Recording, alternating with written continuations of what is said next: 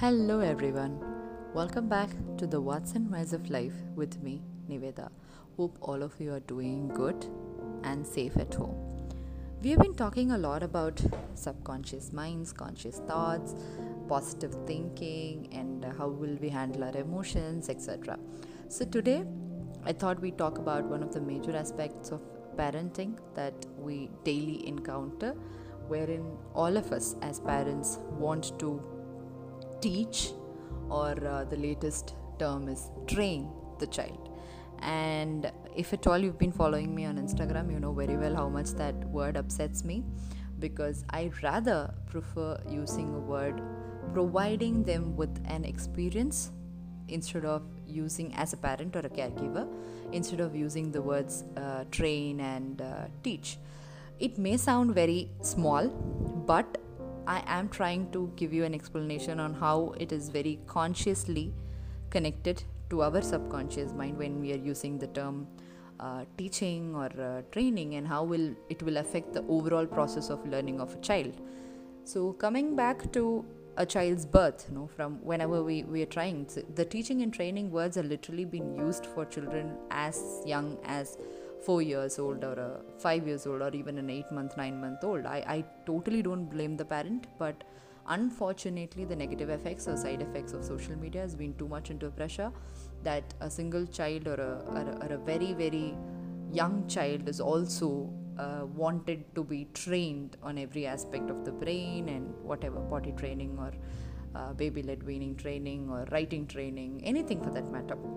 So why have to be thinking on a different perspective for a teaching or a training is, when a child is born, the child's brain capacity is like enormous, and it's very empty, and it's like a duster or something that it can just pull in any information that is given. When a duster is kept on a water, it just absorbs just like that. It doesn't see it as a dirty water or a clean water or wherever it is. It just absorbs. So a child's brain is that, and for a child, you are the entire face of the world. So when you are having in your mind, as you want to teach the child and teach the child, train the child, a child's capacity or a child's understanding level is not so that they can understand what you're trying to do with the child. They just blindly follow what you say and what you do. So as I've already said in my previous audios and posts through in my Instagram, a child's brain, especially from 0 to 4 years, is a subconscious led brain, where they only know the deeper facts, and they can only store images with whatever they see, whatever they hear, and whatever they feel, majorly through their senses. And any information you're showing to the child is stored as images in their brain, right? Then that it's simple like a computer. It's we store information in a computer as bits and bytes, and here it is just an images. Like, they take a picture of whatever they see, they store in their mind, and they retrieve it later. So the brain works majorly on the subconscious front, but our brain as parents works more on the conscious front when you're trying to teach something to the child or train the child. So we will always be thinking in our mind, teaching the child. I want to teach my child ABCD. I want to teach my child colors. I want to teach my child shapes, and so many things, right? But all this, when you're consciously trying to teach, okay, teaching will always have an expected result. If you're using the word consciously, as you might think, what is there so much about it? But when you are trying to say it to somebody else, or when your conscious mind is consciously thinking, I want to teach my child this, I want to teach my child this, I want to train my child, I want to train my child, okay, so you will have a expected result from the child. So this is exactly why, when you are teaching, when you're thinking in the aspect of teaching your child, you keep expecting a result from the child. So you, even if it's an 8-month-old, or you're teaching ABCD through flashcards to an 8-month-old or a 9-month-old, you keep expecting a result, right? A lot of people DM me saying, Niveda, my A lot of mothers, no, worried mothers get back to me stating my child is not reading the book completely, my child is not eating properly, my child is not responding to the flashcards, they are just biting the flashcards, and my child is not sitting in one place, my child is not lot of teaching aspects. So this happens is the first paragraph of all these messages will be, I am trying to train my child with flashcards, I am trying to teach ABCD to my child, I am trying to teach through books to my child, I am trying to teach my child to be eating independently. So all these will be there. So I'm trying to give you the example of all this, because when you're trying to teach or train, you expect a result from the child, and when according to the developmental age of the child is not ready to respond, you get disappointed, and all you think is that your efforts are going in vain and your child is lagging, and you are not properly giving the exposure or the training to the child, and you don't have the facility to train the child, etc, etc, etc. And all this gets into the anxiety, all this gets into the depression, all this gets into the mom guilt, and the entire bonding or the learning experience the child is about to experience is lost.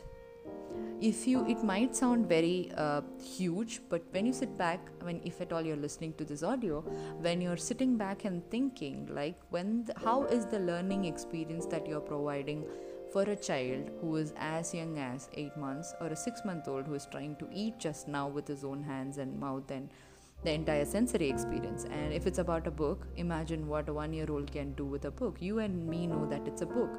A 1-year-old will not know it's a book. So the expectation of the child to sit through the book is unrealistic, right?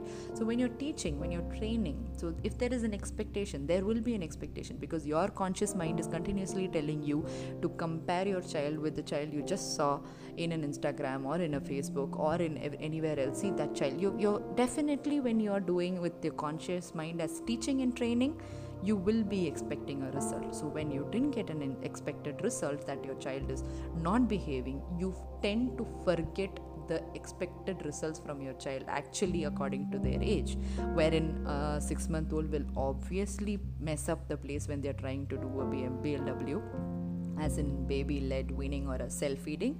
1-year-old will obviously bite the books, tear the books. A 6-month-old or a 7-month-old will definitely chew the flashcards and take it from your hands. A 1.5-year-old will not sit in one place and do an activity. There's an attention span according to the age, so they will not do. So all this is developmentally, that is what your child can do.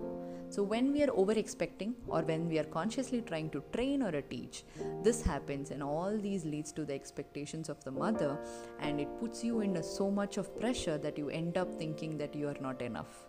So this is what happens. So what can be done? And unfortunately, when a learning experience, before I get into what can be done, just missed this, adding this, whenever a learning experiences happen, this all happens within few minutes, okay? Say I give you an example, you're taking a book and you're making a 1-year-old sit in your lap and trying to read just because you saw someone reading a book, and you want your child also to sit through the entire book, which is not practical expectation from 1-year-old, but you tend to that, you want to train the child to read books, and you make the child and sit and read. The child just pulls books from your hands, tears the book and closes it, or takes it upside down, or doing something. You get upset. You immediately consciously compare your child with some other child you saw. This consciously happens, okay? It's not your fault. Your brain works that way only. So it's not your fault as a mother or a parent or whoever it is. I'm not blaming anyone. But when you do that, the child will think, you get frustrated, and unfortunately over the entire day's baggage that you're carrying, you're already overtired and overwhelmed, and you're trying to do your best with your child, and the child is not responding properly. The same way for the activity as well. You end up showing your very frustration on the child, and you feel that your child is not doing it rightly. The entire anxiety builds up on the child as well, and the child will totally lose interest in what you have been doing, and the learning experience as a whole that you're trying to create will lose its essence. So this is exactly why you should not have a focus of teaching or training. Rather, what we can do is focus on providing an accessible environment or an experience and exposure to a child according to their age, wherein a 6-month-old can be given food that they can explore, they can squish, they can throw, they can do anything they want. You have to be ready mentally to accept that this is what a 6-month-old will do. When you are only trying to give exposure, your job as a parent is just try to give an exposure. That's all. Just try to provide an environment. If you want to give an environment for books, may keep the books accessible to the child. The child will go pick up the books, they come and read, they don't read, they keep it back, they do whatever they want. But when you're trying to teach them that, it will be the other way around, that the child won't want to do it. So it will again cause a ruckus. So as a mother or as a parent, when you're trying to do something, your only focus or aim will be to provide an exposure or an accessible environment to the child, to anything you want the child to know.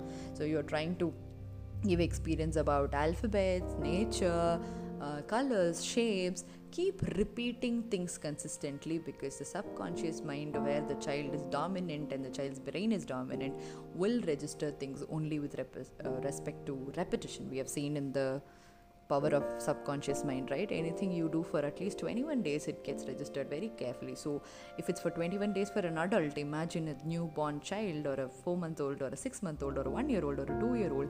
How much ever time you repeat, it will definitely get into their mind, or a subconscious mind will stay there forever. So this is what is all about the teaching and providing experience. I will definitely talk more on it, on how you will be able to provide that experience. Also, we will also talk more on why the child will not be able to take up when you're teaching so much with the stress in your mind, why the learning experience fails. So stay tuned for more episodes on understanding the child's behavior and understanding the child's brain and what affects the way you're teaching. Until then, stay tuned. Bye bye. Take care.